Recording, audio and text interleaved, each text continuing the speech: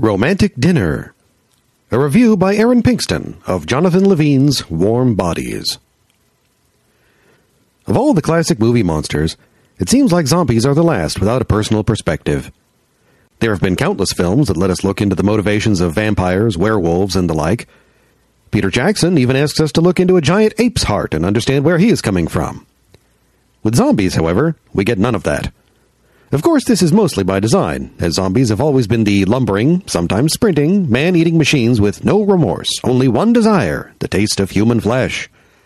Even great zombie film parodies like Shaun of the Dead and Zombieland haven't given these monsters the time to explain themselves.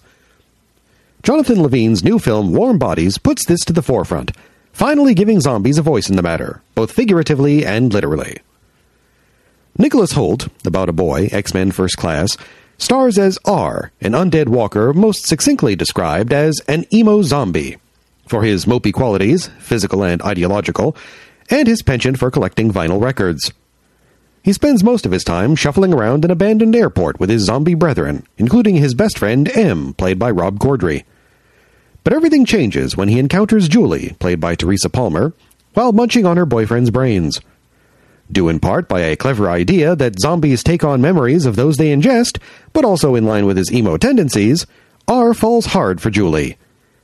What transpires is a strange retelling of the Romeo and Juliet story. Even when Julie inexplicably sees something in R, her father, played by John Malkovich, being the leader of the remaining humans, doesn't help. Also complicating their relationship are a group of zombies called Bonies, which are what happens when the emo zombies decide it is time for them to give up and stop being conflicted about eating people. Warm Bodies is undoubtedly a silly film, and that's a good thing, for the most part. Its offbeat humor is seldom rip-roaring, but completely infectious. If you're not smiling through most of this film, you may be Rob Corddry, clearly at his best, steals the show and will go down as one of the best comedic characters of the year. What's more, the film is able to find a balance between being really sweet, but also inventive with its zombie mythology. It isn't totally consistent. The film likes to make jokes about the zombies being slow, but lets them run whenever it chooses.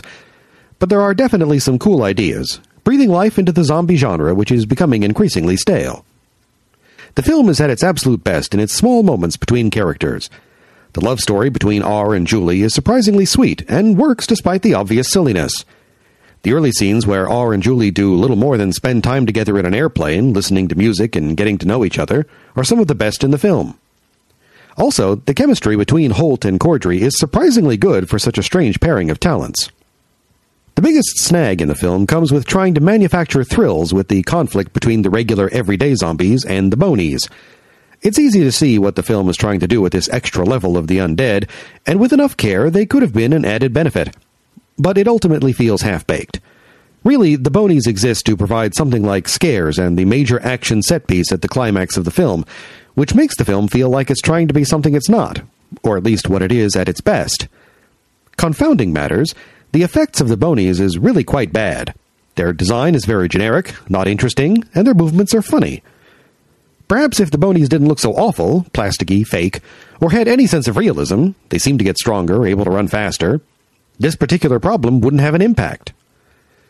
Still, I feel like the film didn't need the Bonies at all, as the conflict between humans and zombies should be enough, especially considering the strange romance at the center of it all.